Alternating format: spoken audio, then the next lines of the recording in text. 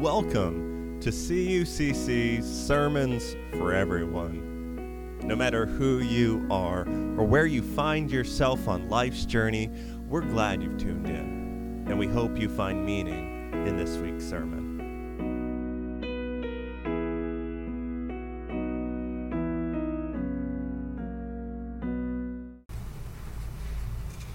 I want to thank Janice Kravitz for the beautiful altar of flowers this morning that she's given in memory of her mother Greta on this, her birthday today. Also, I want to thank the musicians today. We've had wonderful music, and there's still more to come. So many thanks to Carol and Joe and Kristen and Mark and Amy and Tony for the beautiful music that we're having today. Happy Valentine's Day. It's just a few days away, guys. You probably remember Valentine's Day just like I do when you were a kid. Lots of red construction paper, white doilies, scissors, paste, maybe taking a shoebox to school and decorating it to cover with homemade valentines to make a mailbox. And before the big day, taking home a class list to make sure you didn't leave anybody out. And then your mom or somebody would give you this box of valentines that they'd gotten, and there was always one in there for the teacher. And then you painstakingly addressed one for each member of your class. Then you took them to school the next day and put them in each mailbox. Then the party in the afternoon, maybe with Valentine decorated cookies, I should say, and Terry Kool-Aid. Doesn't that sound familiar? I was kind of wondering if they still do that. If they don't, there's sure a loss. I've gotten a few Valentines in the mail this past week, too. That's kind of fun. I love to get them. I still love Valentine's Day. That's one season. Maybe they invented it to brighten up this dreary month, although this year it certainly isn't dreary. In Ecclesiastes, there's a well-known scripture that describes some of the seasons that we're all so familiar with. And it goes like this from Ecclesiastes 3, verses 1 to 15. Everything that happens in this world happens at the time God chooses. He sets the time for birth and the time for death, the time for planting and the time for pulling up, the time for killing and the time for healing, the time for tearing down and the time for building up. He sets the time for sorrow and the time for joy, the time for mourning and the time for dancing, the time for making love and the time for not making love, the time for kissing and the time for not kissing. He sets the time for finding and the time for losing, the time for saving and the time for throwing away, the time for tearing and the time for mending, the time for silence and the time for talk. He sets the time for love and the time for hate, the time for war, the time for peace. What do we gain from all our work? I know the heavy burdens that God has laid on us. He set the right time for everything. He has given us a desire to know the future, but never gives us the satisfaction of fully understanding what he does. So I realize that all I can do is be happy and do the best I can while I'm still alive. All of us should eat and drink and enjoy what we have worked for. It is God's gift. I know that everything God does will last forever. You can't add anything to it or take anything away from it. And one thing God does is to make us have reverence for Him. Whatever happens or can happen has already happened before. God makes the same thing happen again and again. May God's blessing be added to the reading, the hearing, and the keeping of His holy word. In the not too far distant past, all of us identified with God as Father. However, now, in an attempt to be totally inclusive, the thing to do is to refer to God not as Him, but simply as God, or as Father, Mother God, that type of thing. Evidenced by, for one thing, by our century hymnal. And that's okay. I don't get hung up on titles. God is God. Male, female, whatever. God is God. God is the great I am. And I believe in the triune God, Father, Son, and Spirit. I remember an interesting conversation that I had with a guy. I first met him and his family in the early 1980s. Some 10 years or so later, he went to seminary and started serving a little church in a small town south of here. He shared with me his faith journey, his journey to becoming an ordained minister. Reverend John Thomas, who used to be head of the national organization of the United Church of Christ, told us in a joking type way that the UCC has been using the gospel of punctuation, arriving from the use of that slogan, never put a period where God has put a comma. God is still speaking. He told us that slogan actually came from Gracie Allen. Remember her? She used it, as I understand, in a note left for her husband to read after her death. And we all know George Burns was God at one time. Remember? In the movie, anyway, he played God, and he was her husband. And according to George Burns, you're going to love this, the secret of a good sermon is to have a good beginning and a good ending, and have the two together as close as possible. So anyway, when I talked to my friend, I remembered that slogan, never put a period where God has put a comma. God is still speaking. A long time ago, when he and his wife were first married, he expressed a desire to become a minister. And as the years went by, he thought that opportunity was long gone. He didn't know then that God hadn't put a period in his life's work. God had put a comma. God is still speaking in his life.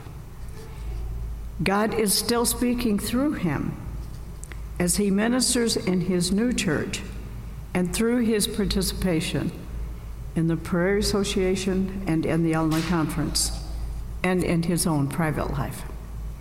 He now brings to ministry all of his life experiences thus far, which in itself is invaluable. As we look back over our own lives, we too can see places where we thought not only God had put a period, he had put a exclamation point or a paragraph at the end of a document, only to find that, as Paul Harvey says, the rest of the story just keeps unfolding. Here we are in mid-February, So looking forward to the end of winter. And it's kind of beginning to look like spring might be coming a little bit early this year. And wouldn't we love that? The seasons of the year here in Northern Illinois are always enjoyable. We're going to enjoy the return of the birds and the greening of the lawns and trees, even as we have enjoyed the beauty of the snow-covered yards and trees and the beautiful birds, the cardinals and the bluebirds sitting on the snow. We enjoy the winter foods, the chili and soup and the stews. And then pretty soon, we'll be firing up that grill for chicken and steak and hot dogs. When you think of all the varieties of birds and flowers and trees and bushes, the choices that we have of so many different foods, the diversity of the inside and the outside activities, don't we live an abundant life?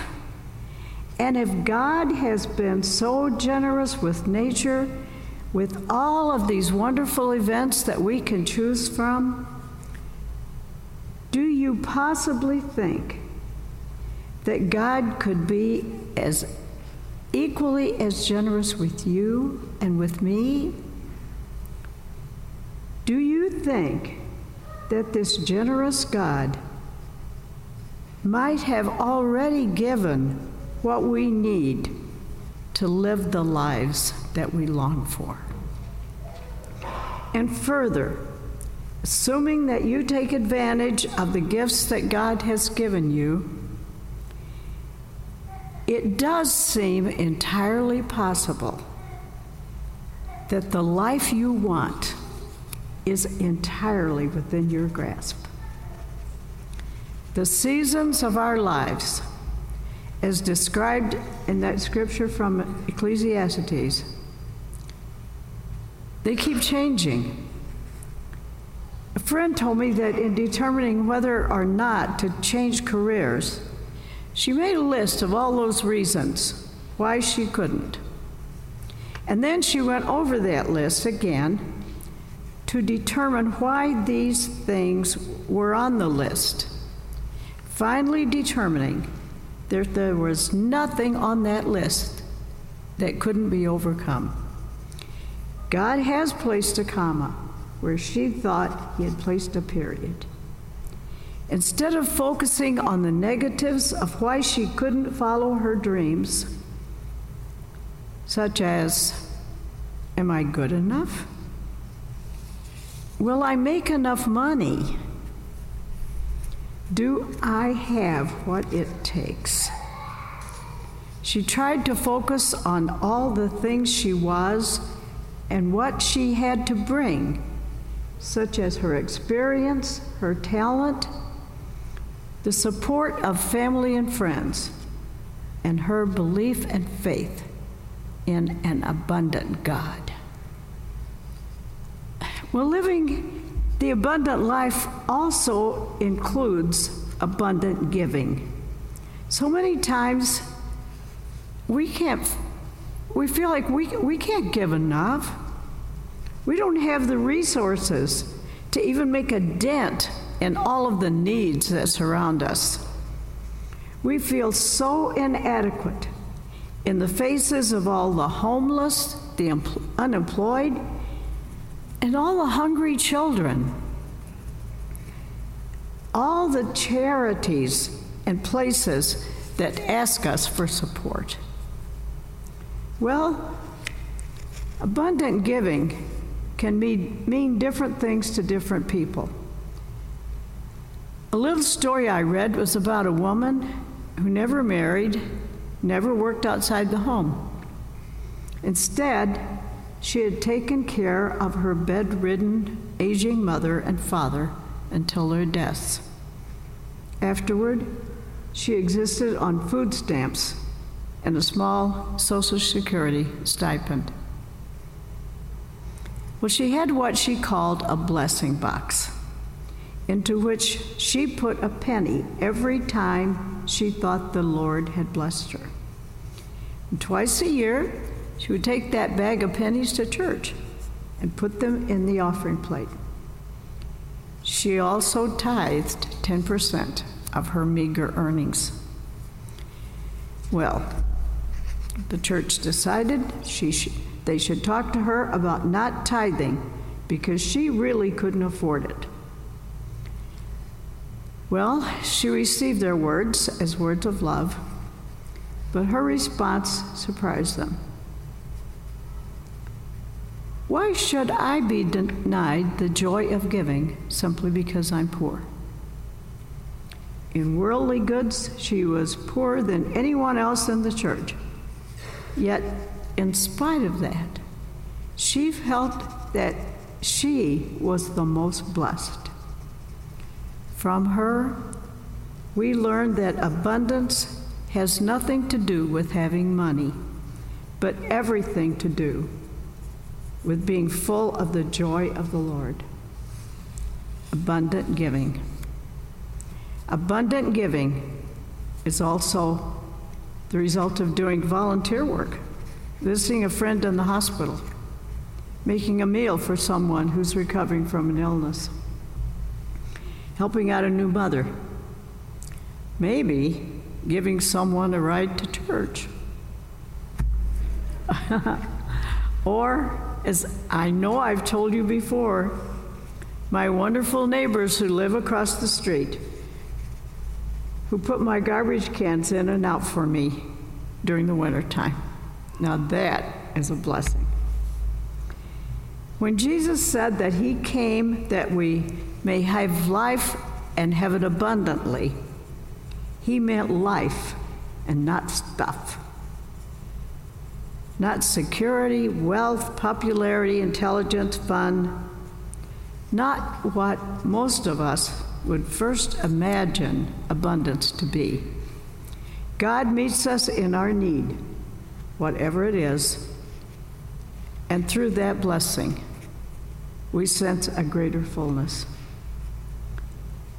We are in the midst of God's abundant love. In Christ, we have all that we need to live the abundant life. The abundant life is never putting a period where God has put a comma. God is still speaking whether we're 9 or 90. Whatever season you find yourself in right now, I invite you to pay attention, to be intentionally aware of the abundance of God's love for you. God's love as evidenced in nature, your friends and neighbors and family, maybe in a hot baked potato or a ice cream sundae this morning. What other ways has God made your life abundant? And where has God put a comma when you thought the paper was finished? Seasons come and seasons go. As it said in the scripture we read this morning from Ecclesiastes, we should eat and drink and enjoy our lives. Whatever season we're in right now, it's God's gift. Amen.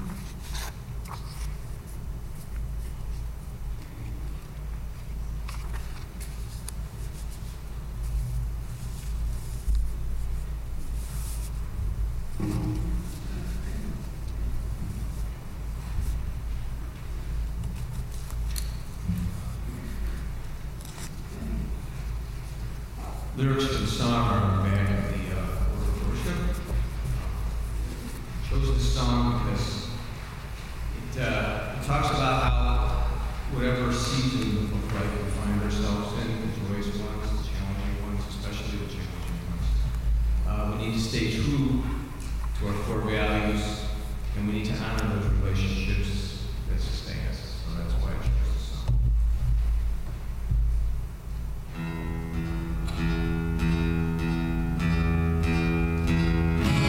Decide before